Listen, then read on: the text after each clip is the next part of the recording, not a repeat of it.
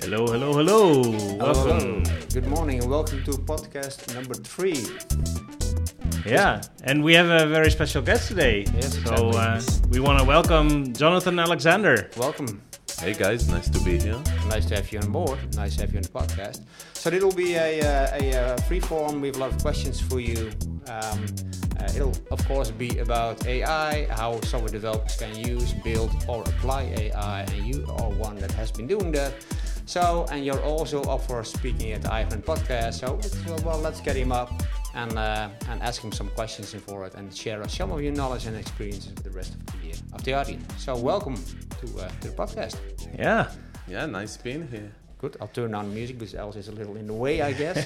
yeah. Let's not have too loud. the music playing in the background all the time. Yeah. Hey, welcome. So, Jonathan, do you want to give a small introduction about who you are and how you maybe came to Groningen? Yes, sure. My name is Yonathan Alexander. I've been doing machine learning for the last 10 years or so, moving from one startup to the next. Been in the last 3 were in BuiltOn in Norway, Cybear in Israel, and now I'm working in XetHub in Seattle. The company is called Cyber? Cybear with a rar. Oh, Cybear. Yeah, you spell it like a bear. Okay. And every project we had in the company had a grizzly or a panda or whatever bear name we could think of, like normal software developers name their project. Yeah. Interesting. And I actually got to Groningen in a completely random way. I wanted to do a semester abroad as a student, and I sent an email to every professor in any university that had any relationship with my university. And a very nice professor here, Professor Elo, he was just like, come, we will find you what to do.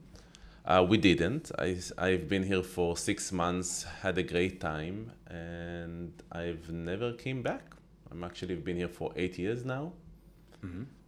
And I love the city, I love the place. Yeah.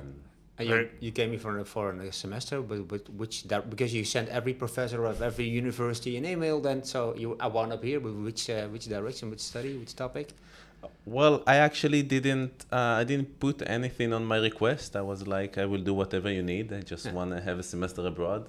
Yeah. And I didn't even know where Groningen was, like probably more people than should. But I got here, I fell in love with the city. It's an amazing place. It's so clean and well, for me it was also a bit cheap and very comfortable. You can get anywhere and you can have anything you would like in a big city, but still everything is a bike away. I think it's wonderful. It's such a big change of the life in Israel. Yeah. And you've been working remotely then since the last couple of years? Practically my entire career. I didn't started with COVID. The moment I came here, I opened a company in Groningen and I started working as a consultant remote. And I found this kind of working arrangement where in terms of finance, I'm a contractor, but in terms of the way it feels, I'm an employee. I normally work as a machine learning engineer or head of data science, but I integrate with the teams as if I'm an employee. Culturally, that works for me. And the financial contractor thing works for a lot of companies when they need to work remote because it's simpler. Yeah.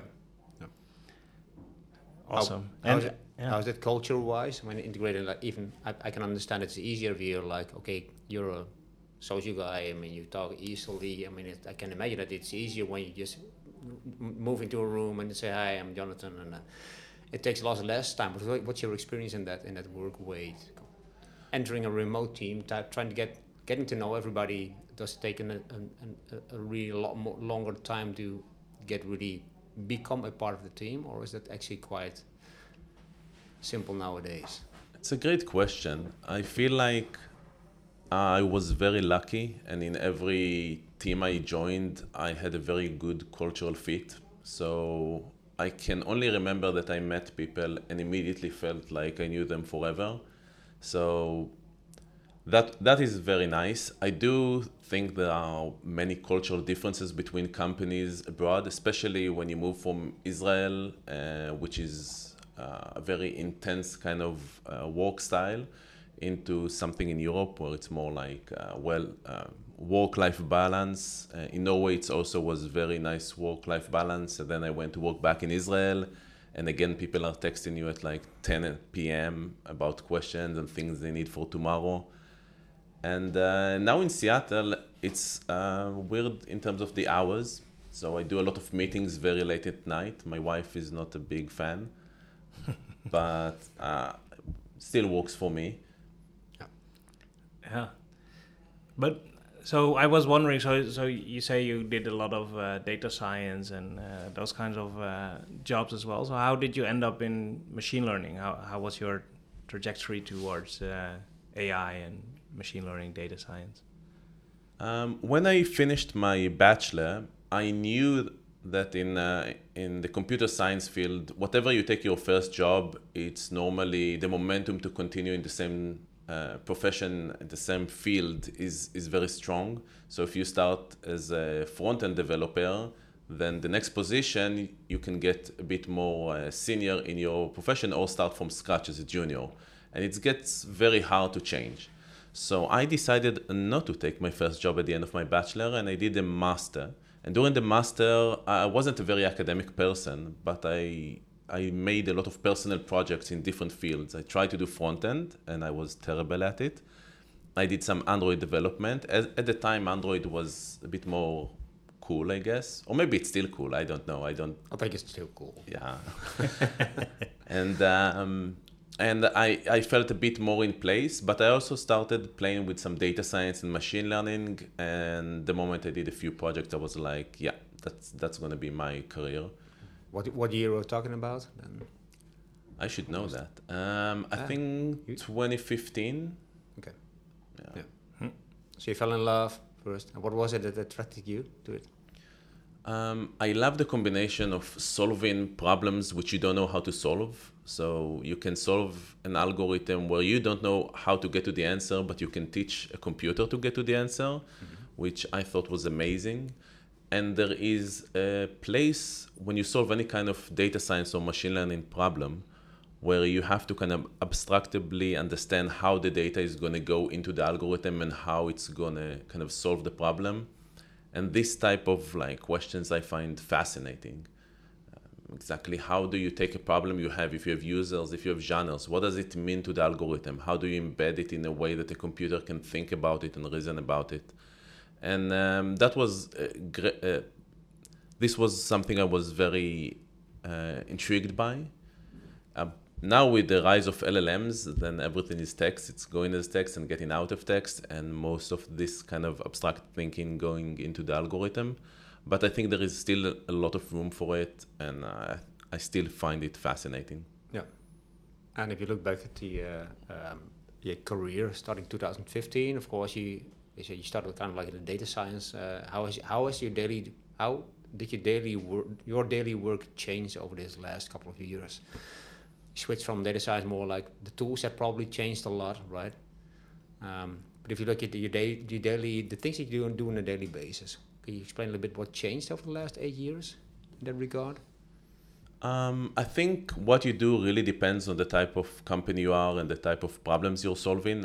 I was extremely lucky that on my first company, my job was to just be on top of everything there is to be on top of. So every day, everything that was published, every new platform, algorithm, technology, package, I would try it out and see what it does and what its pros and cons. And that was a big part of just my day-to-day, was just trying things. That's not possible anymore today, right? It's too much, I guess, right? Yes and no. Okay. To be on top of all the academic research is impossible. There is so much things are happening, but it's not that difficult to see the maturity of the level of the technology that just came out and see if it's something you could use. I'm very oriented into practicalities. So if you have an algorithm, but you need distributed GPUs to run it, then it's irrelevant for a lot of different use cases. But if you have a platform who just provides provides it as an API, then maybe I will try it out and see what it does and compare it to other solutions. I think this is a fascinating time because LLMs let you play with a lot of hardware and software you won't be able to do yourself and get like a higher level interaction with your own models. But nevertheless, if you don't understand exactly what you're doing, you're falling all to the same pitfalls that you have if you just don't normalize your data or let your train and test kind of mix around. You still can get those type of mistakes and issues and get the same kind of architectural solutions that fall apart when you put them into production. Yeah. Yeah. So you're still staying on top of all different kinds of practical tools that you can use. I try. Normally, on a daily basis, I would spend between 1 or 2 hours just going over all the newsletters and skim them up. And I just press the link, and normally the first page tells you a lot about what it is and what's going to be the difference between this one and another one. But yeah, I definitely can't just read everything and go in depth of everything that is going on. Yeah, it's a tsunami in information and Definitely. tools. Yes. What surprised you the most recently? Recently?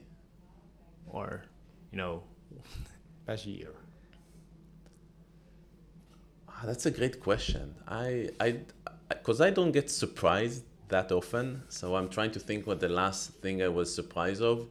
Currently in XetHub, I'm really diving into the whole data versioning field, and I'm looking into a lot of the best practices and all the different technologies you have, and I noticed that there are a lot of like benefits and best practices which no one is doing. And I find that fascinating that we have all of these great ideas and technologies, but it's very difficult and complicated to use. So we just don't. We just skip kind of those and try to move it into different kind of platforms and split our technologies around. Yeah, I didn't answer your question though very much. No, you find it fascinating. It didn't surprise you, but it's an interesting topic, I think. You say that are you suggesting we're forgetting lessons from the past and how we do our profession? No, definitely not. I think there are a lot of room for growth. I think, first of all, with the LLMs, the hype is taking the train very fast. So we find ourselves kind of ignoring a lot of best practices, and we can move from POC to production as long as we're only using kind of, again, text to text. You can look at something like embedded vector databases. You can see now all the times because people are going to embed all of their text and they have to use it for in context questions. So when you use LLMs, when you want to answer a question about some information you have on files, what you often do is you need to get your question, get text that has the answer, and we construct a query that has the answer and the question in one go, and then the LLM can handle it. So there are so many tools that help you kind of figure out this entire process. But in reality, still using like Shingling or BM25 can be much faster and more scalable. And then with the much smaller kind of text fields, you can do those embedding questions later. So the hype definitely is pulling us into those kind of vector databases and all kind of tools that help you kind of program, but doesn't scale as much. So I think that's one interesting aspect that we're probably going to see develop a more optimized kind of databases and processes and architectural solutions like we have with, let's say, recommendation engines and other kind of architectures like that. Yeah. Yeah. Okay. That's a technical direction. Yeah. So super relevant and interesting. You mentioned XetHub now a couple of times. maybe you want to explain a little bit what XetHub does and what you do at XetHub. Sure. XetHub is a platform that provides data versioning the same as Git and sort of with the scale of S3. So you can think about it that if you work with Git does not handle files and big files very well. The way it inherently saves history make it make it completely irrelevant in terms of saving files and iterating over them and changing them. For that, you have all kind of tools. XetHub is a platform that kind of replace that, so you can, it looks and feels like Git, but behind the scene, it just also handle your files like S3 would. So you can think about it that you just work on Git and you just save your file and push them to the cloud and they're just there. And you can download them from your server the same way you would from S3. Yeah, this is data files, right? Not your source code and stuff like that, but it has also your source code. So your source code, your models, your logs, your data files, all of it, you can just have it at one place. And when you work on it, it looks and feels local because you have everything local, everything is in directories. But at the end, after you push it, kind of like with Git, everything is up in the cloud. So you can download it from the server, you can match the code that you wrote for a model and then kind of match it with the model itself and the data. I can give you a few examples of how important that is. Obviously, reproducibility is very important. You want to be able to kind of rerun things and make sure and evolve your data and evolve your modeling. But think about the question that you have a model in production and then the regulator comes and say, hey, in this model, did you use information from Russia? Or is there any tweets from kids here? It's not okay anymore. And then you don't even know how to answer that question. So in big organizations, they just make a snapshot of the entire data set and they kind of link it somewhere, maybe with their own kind of solution or with kind of a login system like weight and biases or AIM, which is an open source similar tool. And then you can go and check which snapshot had it, and then you go to the snapshot and explore it. But if you use any type of data versioning tool, you can just check out the branch with the model and you have the code who made it and you have the data there and you have everything you need. And then you can just, create a new branch, filter the data, retrain your model, and you're done. So everything is together. It can make it much cleaner. Also, if you change technology, often enough, you have to add all kind of flags. If you're on this model, download this and do this pre-processing. But you don't do it in software. In software, you just have the code that runs. So here, one of the examples we took FastChat, which is a GitHub that allows you to use, to compare a lot of different machine learning kind of LLMs in a chat, and you can run it locally. And if you try to download the weights for the models, it takes you a while. It's a very complicated process. You need to download them. You need to calculate the delta, you need to combine them. So I made a version of it where you just check out the branch with that model and then the weights are there, they're just waiting for you. So it looks exactly like FastChat, but instead of downloading the models, you just check it out. And the scripts always look at the same folder, to the same files, everything is the same, so you have way less flags, way less code, less way documentations, and so on. So these are a few examples of how you can use kind of data versioning to manage the kind of training part of your machine learning process. Mm-hmm. But then you also have it on the deployment part where it's important that you can download your model. Normally we manage it with kind of complicated URLs. So you are on S3 project data bucket /prod /v1 /moonphase /date /file. You actually do manage it, but with those complicated URLs, and you need to share them, and this is a lot of friction in a big team. But it's nice that it's like on your repo, just /models model, and everything else is managed by Git. Yeah. Okay. Yeah. So you mentioned that data versioning is good for reproducibility and stuff like that. Do you also think that it could help with something like transparency and things like that? Because if you look at, for example, OpenAI, they don't really talk about what kind of data they filtered out from the big data sets that they scrape from the web and things like that. But maybe this could help with saying, hey, this is the filtering that we've done and things like that. Well, I don't think it's going to change the way companies approach sharing their data. I think within an organization, it can help a lot because, again, you can build a new solution and you can reference different data sets more easily, and you can explore it more easily. You can get to it very easily within an organization, but I can't imagine organizations normally hold for their data for dear life. It's actually, again, one of the great benefits of data versioning is that sometimes people don't want to do any changes to their data because they're afraid to lose it. But the moment you have Git on top of it, then you can do whatever. You can delete it and then you can revert and you can get it back and you can check it out. So I don't think it will help with transparency, but I do think it can help with observability and kind of shareability within an organization. Yeah, cool. And for the listeners at home, XetHub is spelled XetHub. Yes, exactly. XetHub. And is it like, where is it located? Where is it from? The company is located in Seattle. Okay. Yeah.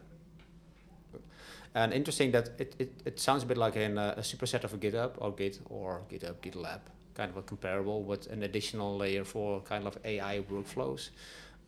Where data is like a first-class citizen, in which you say, well, data is also something that you need to version or work on and get history and branching and things like that, right? Do I understand you correctly? There is it like you just clone repos, or is it like a graphical interface in which you work and then get your stuff, or what does it look like? Well, it looks exactly like Git in many ways, maybe with a bit of a more purple theme. But Git like in GitHub or GitLab or Git is a series of tools. So GitHub is one, GitLab is another one, and XetHub is another one.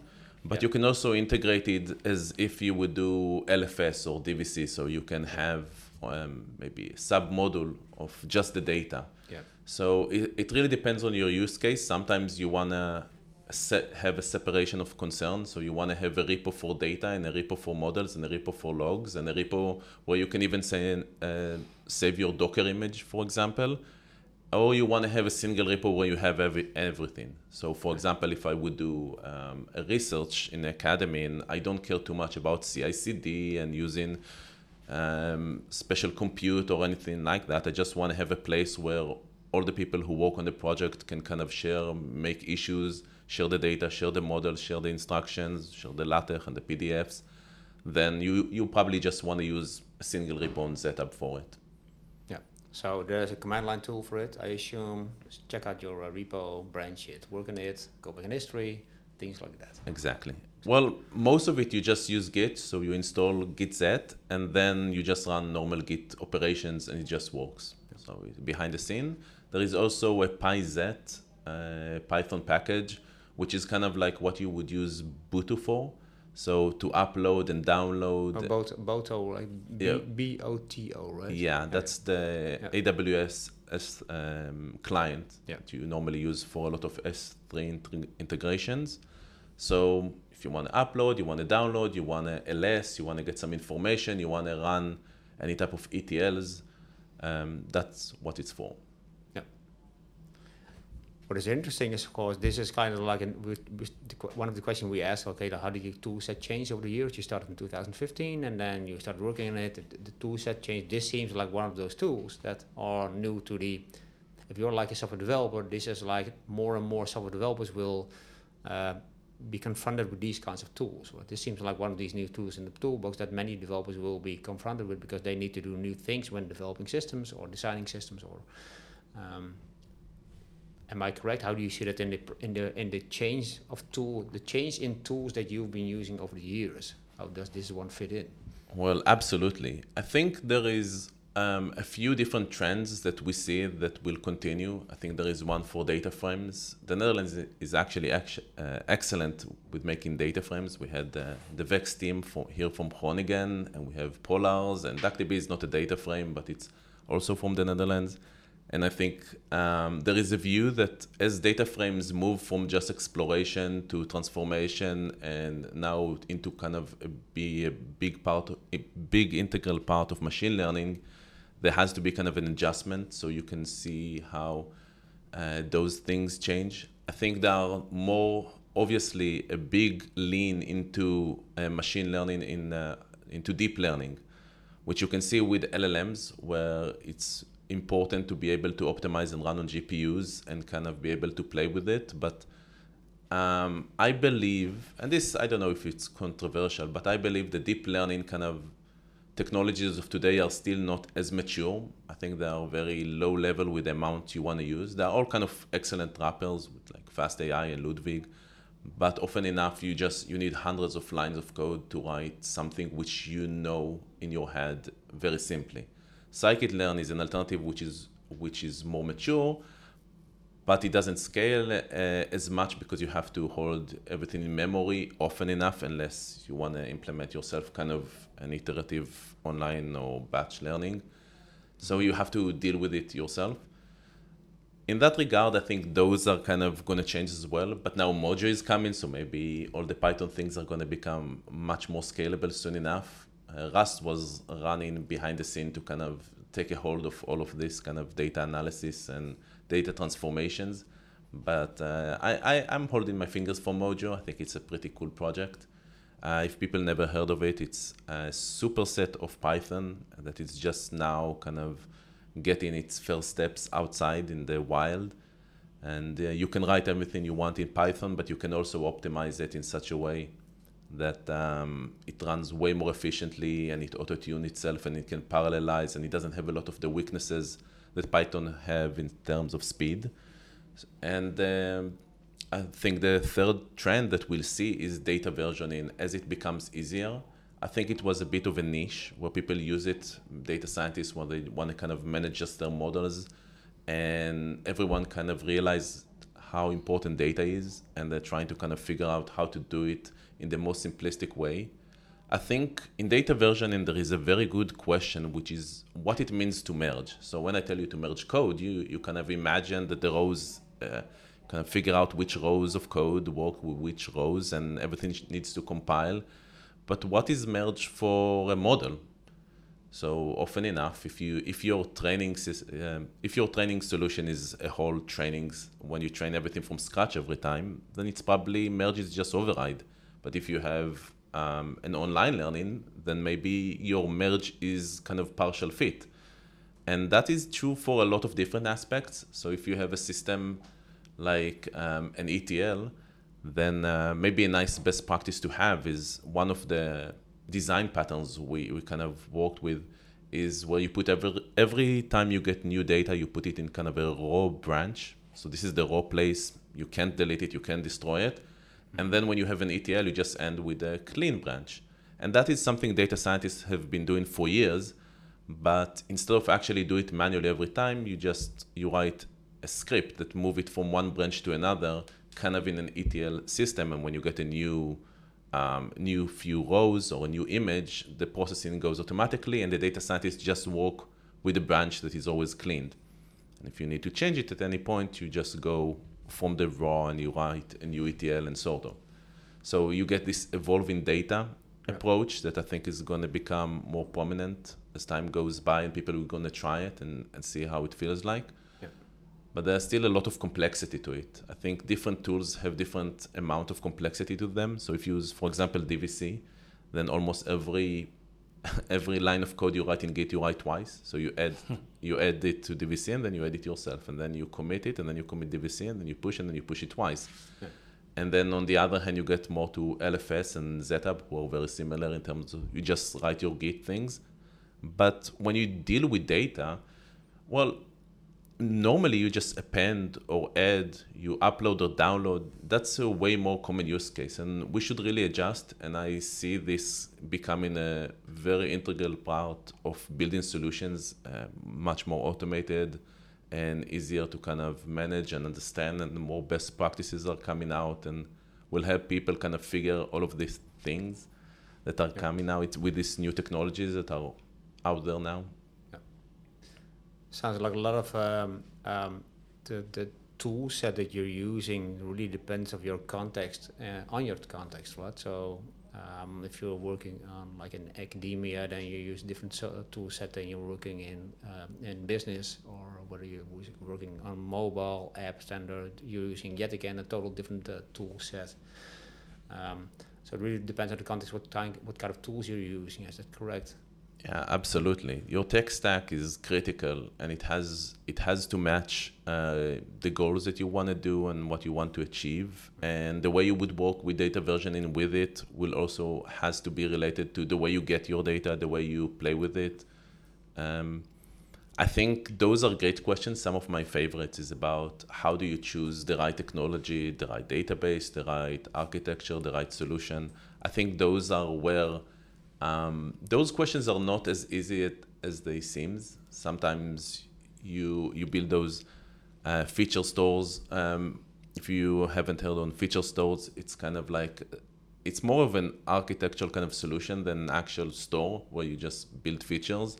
It's how you kind of set up your database to provide the features you need online, offline for your training and for prediction, and how you kind of organize all of those things together. And it really depends kind of what type of solution. So, for example, if you think about something like predicting tweets, then you need to get like from the tweet and all the people you follow and which tweets are kind of be what tweets are candidates to be presented, and then how do you merge them together. And if you want to have information that relates to the type of people you follow or the subjects or your journals, how do you build a solution that take all of those things into considerations, and how do you update it every hour or online? Which features are online, which features are batched? Maybe you want to embed your data first, and then every hour you just create a new embedding, and then some other features you have really online, and then you need another database like Redis or something to kind of have those features come in very fast on prediction. Those type of questions I find very interesting to kind of answer, and which stack would provide you with those solutions. I think that in a few years that will be democratized much further. I think today, if you want to build big machine learning models or big complicated recommendation engines, you need to have a real enterprise solution and teams working on it. And as technologies are going to get cheaper and easier to use, and more people are going to start building more complex solutions, the technologies who make it and the infrastructure for it is going to get cheaper and easier to use as well. Super interesting. So I was listening to you talk about like versioning the models and merging the models. So do you consider XetHub also to be part of the ML ops sphere? It's a good question about how you look at it. Is S3 part of your sphere? I guess it is. Then in that regard, XetHub is, and those data versions are going to go into MLOps. MLOps is an interesting aspect because often enough it's DevOps for data purposes, but data is a bit weird. I think people think about data mining as if it's you always go and just get more data and it's the same, but in reality, or in my view, it's more like a garden. So you don't know exactly what you're going to get. Sometimes your assumptions about your data change. Sometimes your models change the way people interact with your platform, and you get kind of drift from what you had with your original data sets and the new ones. So to be on top of all of it, you also need a lot of observability, which also becomes now a big part of the ML stack. And a lot of original MLOps tooling are just DevOps who trying to do like servers that runs machine learning models. And today we kind of realize, the data really adjust and change, kind of like your code. You constantly need to maintain it and figure it out and improve it and iterate over it. And as MLOps tools are getting more and more experience with what they need to deal with, you can see kind of how they adjust and become less DevOps and more machine learning-y, I guess you can call it. Yeah, yeah, as a gliding scale possibly. What would you say would be like the how much work is if you do like a practical machine learning project? How much of it is really mangling data, treating data, getting the data? What percentage of a project will be really about data instead of choosing the architecture, training models, things like that? And That's a What's what you guess? What's your gut feeling? Well, it really depends on what data and what problems you're solving. So if your data comes really nicely, neat in a Parquet file, Yeah, but which across you've seen many projects, so across the board, all these projects, what is your practical experience and what kind of percentage is really about getting the data, cleaning the data, mangling it? at the beginning of my career, the cleaning and mangling of data took a big chunk of it. But as time grew by, I kind of have my own kind of tooling and experience, and I find that to take about, on an average case, can be take a day or two, where I just figure out everything I want to know, just look at the data, kind of design the solution in my head, maybe write an architectural kind of diagram of what I want, and that will take 1 or 2 days for me. Again, depends on which data you use. And then you start iterating, maybe 1 or 2 days about iteration of models, hyperparameters, kind of different workflows. And then the deployment is often the longest part. So the moment you want to put it, often enough, I like to just create a Docker and then pass it to someone else. So it's his problem. In most cases, you can do that. But sometimes I've been asked to also deploy the Docker myself, and then the question is, do you put it on Lambda or on kind of Fargate? Recently I've been using S3 for the last few years. Before that I used a bit of GCP, but I bet the platform has changed a lot since the last time I've used it. So I think there is a gap that I also expect to be getting smaller with time, which is between doing your POC exploration and modeling and moving that into production. Today, because of the way that a lot of data frames are designed, machine learning models are designed, there is this gap. So you do the exploration, you kind of build an ad hoc modeling, and you kind of figure out what you want. And then you need to go from your Jupyter into your IDE or PyCharm or Visual Code and start writing classes and cleaning and processes and test. And I think a lot of it could be kind of automated.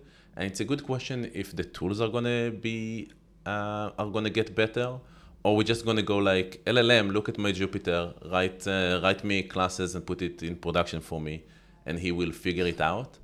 I'm not a big fan of SQL. I recently wanted to implement a login package. I noticed that I wanted to do some benchmarks, and every time I had to save a CSV, and it wasn't very clean. So I made a small package called ZTrack, which you just track whatever you want. You just give it a bunch of values, and it put them in a table for you, and it figures everything out. And I used DuckDB and SQL behind the scene, and I managed to do it with learning very little about the technologies themselves. You just write, how do I add a column with DuckDB and SQLite? And you just get a copy-paste answer, and you copy-paste it, and it does surprisingly well. And all of a sudden, you can start asking more and more complicated questions, and you get a weird error, and you just write it back into your favorite AI chatbot, and it gives you a very nice answer. And I found myself programming with languages I don't know, putting Dockers with all kind of elements that you still need to be able to verify what you wrote. You don't want to just delete your own computer by accident, which is a fascinating aspect about how LLMs are going to go into cybersecurity, if we want to talk about it later. But it does make the Googling much shorter and the copy-pasting much more deliberate. And as you get better at prompting, I'm running on OS X, and this package does not compile when I run this thing, what to do? Bam, you just get 5 lines that you copy paste, and they kind of solve all of your problems. Would you be comfortable to put, like, when you build a tool, a package with your prompting and you copy paste all these things, would you be comfortable to put that into production, actual production software where people really use it? Yeah. Oh. So you write tests and you try to. Hopefully you still understand what you copy paste, so you didn't blindly put it in. But I think it's more about kind of wrangling the information you need to solve your problem into your exact need and kind of set it up for you for success. I'm not feeling like it's important. So here is an interesting kind of cybersecurity attack that people found. Some people noticed that if you ask a chatbot about a certain software problem, it gives you a random package that does not exist. So they ran and implemented that package in a way that kind of hack your computer. And then everyone who had that problem and got that prompt and got that package downloaded it and kind of installed sort of a virus. Now, those guys, they did it kind of like in a nice way. Like they want to prove that it's a problem. They didn't actually made any damage to people's computer. But I think like those are kind of things we have to start considering. It's a sort of version of fake news of software. Yeah. So, Yes, of course. I mean, I think you're right in saying that whatever it suggests you will have to check it for yourself, whether it's like trustable, whether it works or not. It gives you a direction, right? And in that, if I hear you correctly, what you're saying, as a software engineer, where the explorative phase is also becoming more important. If you want to build models, you need to build something that gives you the answer. That's what you're doing when you're building machine learning solutions, right? So the exploratory phase is becoming a more important part of the work of a software engineer, as I understand it correctly. So the tools that change, and in those phases, something like an element that can give you suggestions and help you out could be maybe you can elaborate on that. Could give you like some direction, some help, some insights, some ideas. Is that correct? well, I think so. This is I think it's the bigger question than it seems. I think there is an element here that what is data science and what is the job of everyone on that field.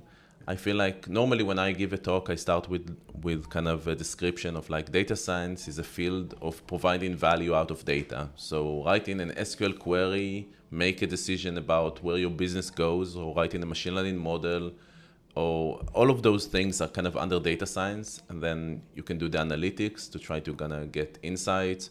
You can do the machine learning engineering. You can do the MLOps of it. All of those are different aspects. And I think as machine learning becomes easier to use, people need to get more proficient at other elements. And it's very important for people to kind of find where they feel comfortable and they do what they want to do. Because the field is still going to be huge. I don't think that's going to disappear. If else, it's going to get much broader and there will be more things you could do. And in that regard, I don't expect every data scientist to be a software engineer, and I don't expect every software engineer to be able to do data science things. I think there is a good kind of metaphor for it. You can think about if you have a linear regression and it tells you that as you ask more money for the shampoo, you're selling shampoo, then you're going to earn more money because it's just a linear model. So you'll go like, okay, every shampoo bottle is going to cost €1 million now. And you are correct, that's the prediction of the model, but actually you are reasonable enough to understand that no one will buy a shampoo for €1 million. But maybe you still want to try it, I don't know. So some people will. Well, yeah, so there have been experiments, right, with like 999 dollar apps in the App Store that don't do anything, just to be able to say, hey, I bought the most expensive app. Yeah. But if you really want to sell something to a large audience, then that's probably not the way to go. But indeed, yeah. So you have to still use common sense and look at it and reason about what's actually happening based on the models that you train and put out there, probably. Yeah, absolutely. I think we're seeing it now with LLMs. LLMs look and feel as if they understand what you want from them, but actually they just simulate answers that look like they know what you want. And I think it creates a lot of kind of hype and excitement, but I think it also kind of it can easily give you a bit of a biased view of what it can and can't do. I remember I was doing this demo where I built an LLM that had the powers to kind of talk to a database and run Python and do all these amazing things and go to the internet and answer questions. And then when I actually ran the demo live, I noticed that it went to the database, it ran the query, and then it couldn't figure out the answer, so it just returned 50,000. And I was like, okay. Just like the number. Yeah, just the number. Yeah. Because I asked it how many movies we had, and it made an SQL, but something didn't compile correctly, so it just 50,000. I guess. Sounds reasonable. Yeah, it sounds reasonable. It sounds like a right answer, but if you didn't go and look at the reasoning or checked it yourself, you would, you might get confused.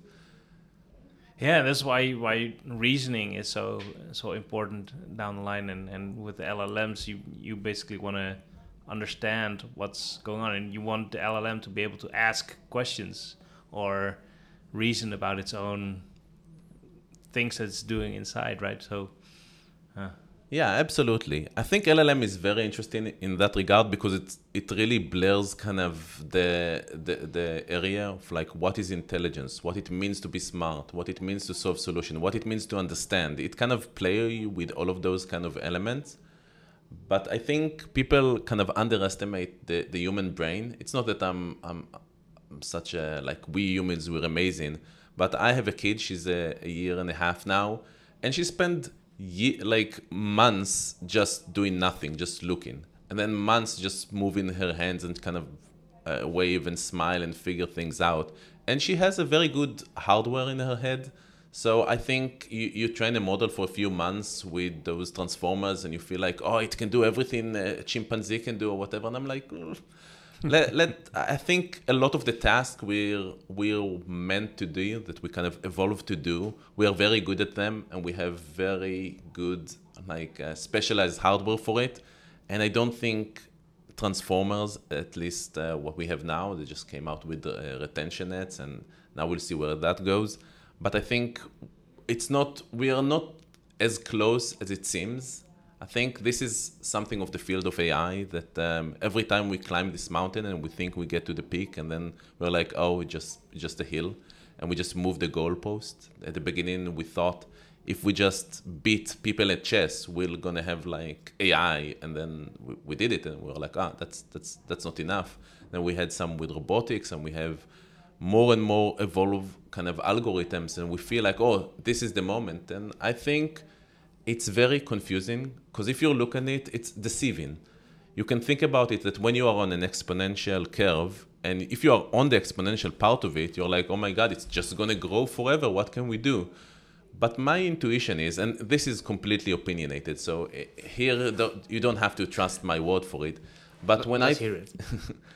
When I think about how kind of the information we have, just all the information we have, text, images, sounds, podcasts, all of it, versus, again, like a child just looking and listening and smelling and doing everything all the time, I think the type of information we have, just the information that exists in the internet is still limited.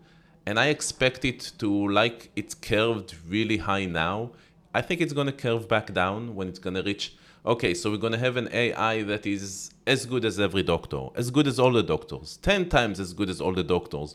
But does it even exist to be 1,000 times better? Maybe it doesn't exist. Maybe all the information in the internet can't teach to be 1,000 times better than the best, all the doctors together.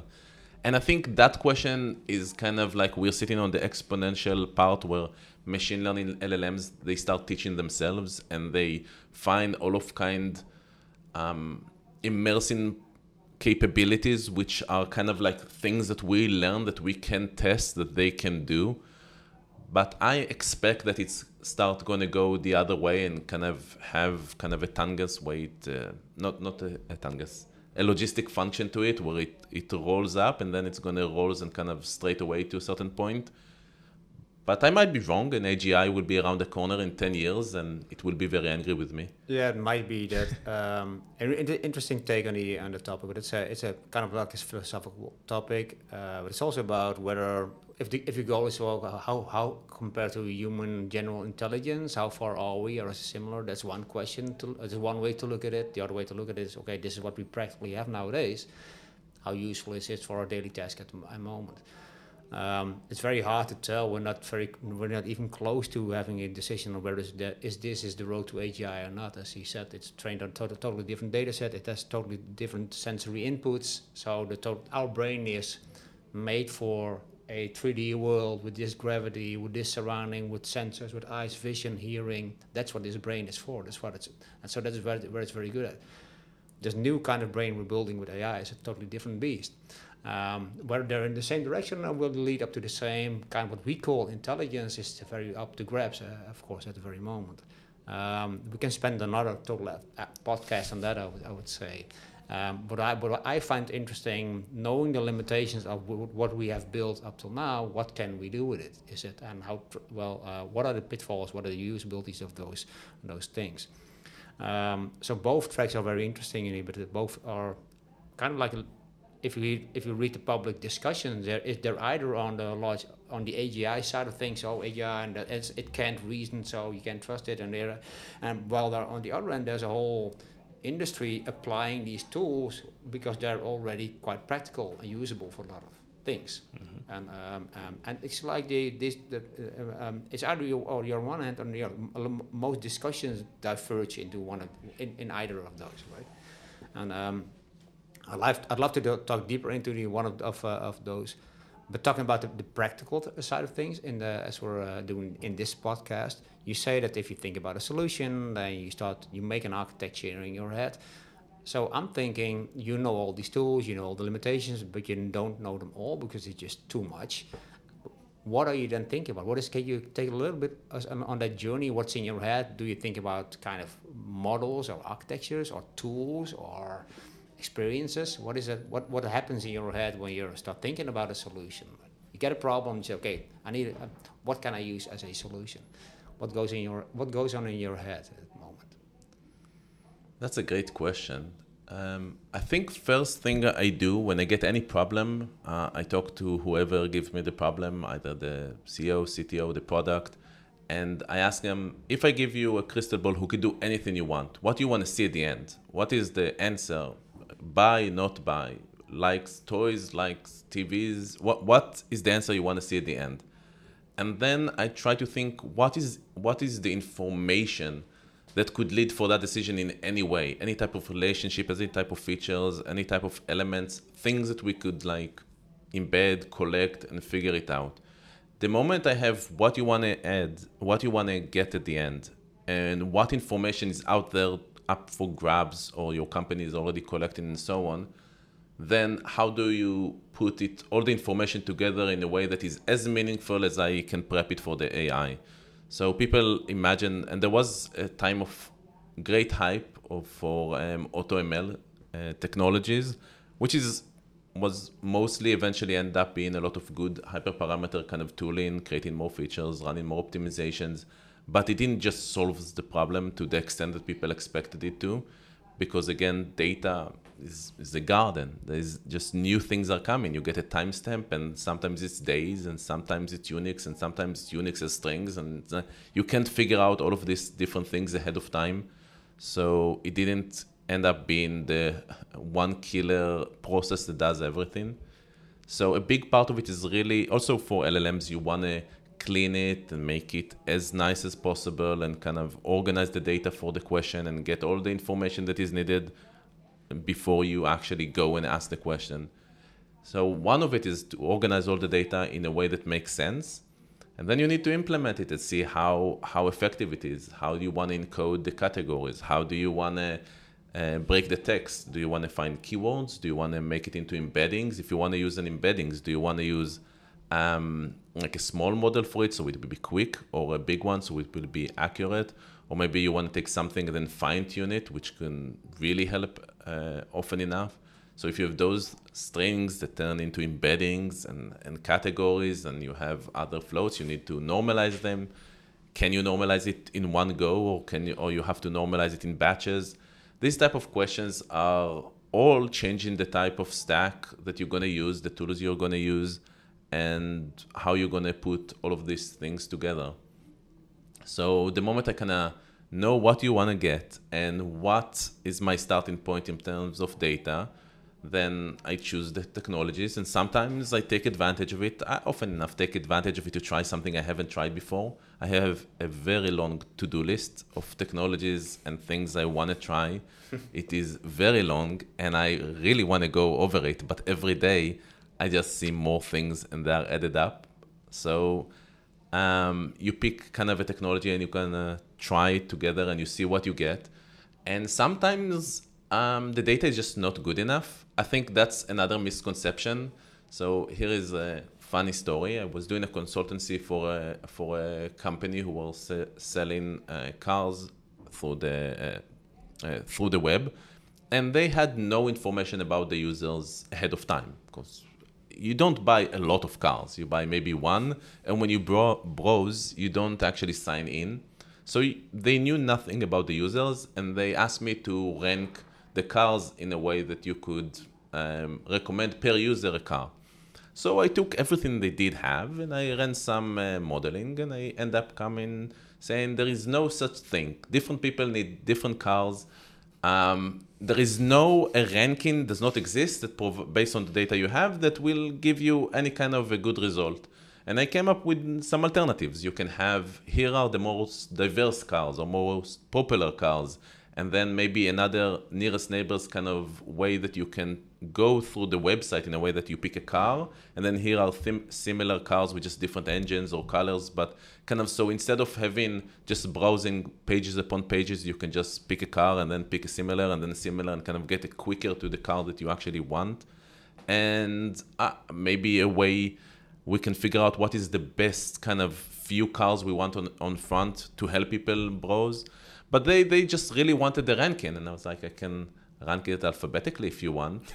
And you thought it was funny, and they were very happy with the result. So I was like, okay, guys. No, but it's super interesting what you're saying here. This story highlights also that how you interact with the thing that goes into the model or that comes out of the model. So basically your UI, your user experience is super important as well, because that informs what kind of data you put in, what kind of data you get out, what kind of how you interact, what you classify, what you rank, stuff like that. So this is something that I believe is that UI is not something that you pass your model and your backend to, and then they make a shiny thing on top of that. I mean, it's super relevant to figure out what's going on. So yeah. 100%. If you don't understand how your model is going to be used at the endpoint, where and how it's going to be used, then it's very hard to adjust. You can do this kind of like we call it small head in Israel, where you just look at your small point of view and try to just this is the optimal relation. This is just the optimal model I can build. But actually just choosing the metrics where you evaluate the model is critical. I think, just imagine you make a classification model and you have something that is very unbalanced and use accuracy. And then your great model is very accurate. He said, no one. That's like, let's say you're trying to solve, if someone want to donate to this very weird cause that no one has heard of, and 1 in 1,000 want to donate. Then the model that say no all the time actually is very accurate. It's not inaccurate. You can put it in production, it would be great. But it's just not the metrics you want to use to kind of optimize the model to find the people you want to think about. And maybe it costs you to ask some people. If you ask someone, you want to know that you're asking the guy that has the best probability and not just say no for everything. So if you want to use precision or recall or AUC, is critical for how the model is going to be used. I think I wanted to do something like it, where I would build, maybe we'll have to filter this one later, but I wanted to build a website where you put a name of a Web3 kind of technology or company, and it tells you if it's a scam or not. And then my model would just say it's always a scam. And on the long run, it's probably going to be very, very accurate. So yeah. We'll see. Scamornot.com. Yeah. That's a great. We heard it here first. Yeah, we heard it first. That's great. Okay, I think we're close to wrapping this up. We could talk on for hours. Maybe we'll invite you to the next for a follow up, because there's tons to discuss and there's tons of interesting stuff in here. A final question for you then, maybe. Somebody starting in this field, right? A kid, or somebody switches job, or just choosing their studies or whatever. What would you recommend to them? What should they learn? What should they dive into? What should they do? What should it be? So I noticed that since I started doing data science and machine learning about 10 years ago, the study of the field has changed a lot. You can now study it in university, take degrees in specifics like machine learning and NLPs, which I think is fascinating. I think the important thing, like everything in our profession, is to kind of figure out who you are, what you like, and do what fits you. So some people really like just managing with data, doing analytics, or kind of play with columns and run simple models. Some people would love the mathematic aspect or write kind of a more optimized, more sophisticated deep learning models. Some people will enjoy the MLOps/DevOps aspect of things where you, funny enough, you write something and then you deploy it and then you get a coffee, you come back, you see it crashed 10 minutes ago, and then you figure out what happened. And it's more about your character and what fits you than what's better. And in that regard, if I would start today, and that's what I do with people I mentor, I tell them, let's take a problem, let's try to build everything about it, let's explore the data, let's clean it, let's deploy it, let's set it up, let's crash it, and let's build the CI/CD for it. And then what did you like? What was the fun part? What you didn't like? Kind of figuring out where you are in that field will help you to kind of have a career that you can sustain and enjoy for a long time. And also be honest with yourself. You might change your mind with time, or you evolve as a professional and you want to maybe manage more or want to direct more and more into one aspect or another. I think one aspect that is nice in our field that it's kind of easy to kind of slide from one to another. So if you did data science, now doing machine learning is easier than if you just did front end or back end. And if you do kind of machine learning, then now moving into the MLOps and DevOps and server side, it's easier than, again, going from a completely different field. So it's easy to kind of move around. So just figure out what fits you, what fits your character, what fits your talents, and follow that, and kind of give yourself the room to grow and change and figure those things. Wow, super. Super. I think we need 1 million Jonathans in that case. Exactly. To help people figure out what this is all about. I think there's a lot. We need to help people that are trying to enter this field and saying, well, this is what it looks like, because it's like one big jungle at the moment. There's so much going on. There's so many aspects to it. That's what we learned today, I think, from you. So thanks for that. We need 1 million Jonathans, or we're gonna capture you in an LLM model. One of this. We'll see what is easier or faster. We'll train that. But thanks so far. Thanks for joining our podcast and for the excellent Thank you, guys. It was a pleasure. Yeah, thanks a lot. Where can people find you online? You can find me on LinkedIn, and you can go to our company at XetHub, at xethub.com, and look into it. And that's awesome. Excellent. We'll put a link in the show notes. We'll put links in the show notes indeed, and also other things you've mentioned in here. Thanks very much to the listeners. There's a conference on the 10th of November 2023 called iGrun, of course. There's still tickets, there's sponsorship possibilities, speaker possibilities. Jonathan will be there as well. We will be there as well, and we hope you will be there as well. So thanks for now, and catch you all later. Bye-bye. Bye-bye.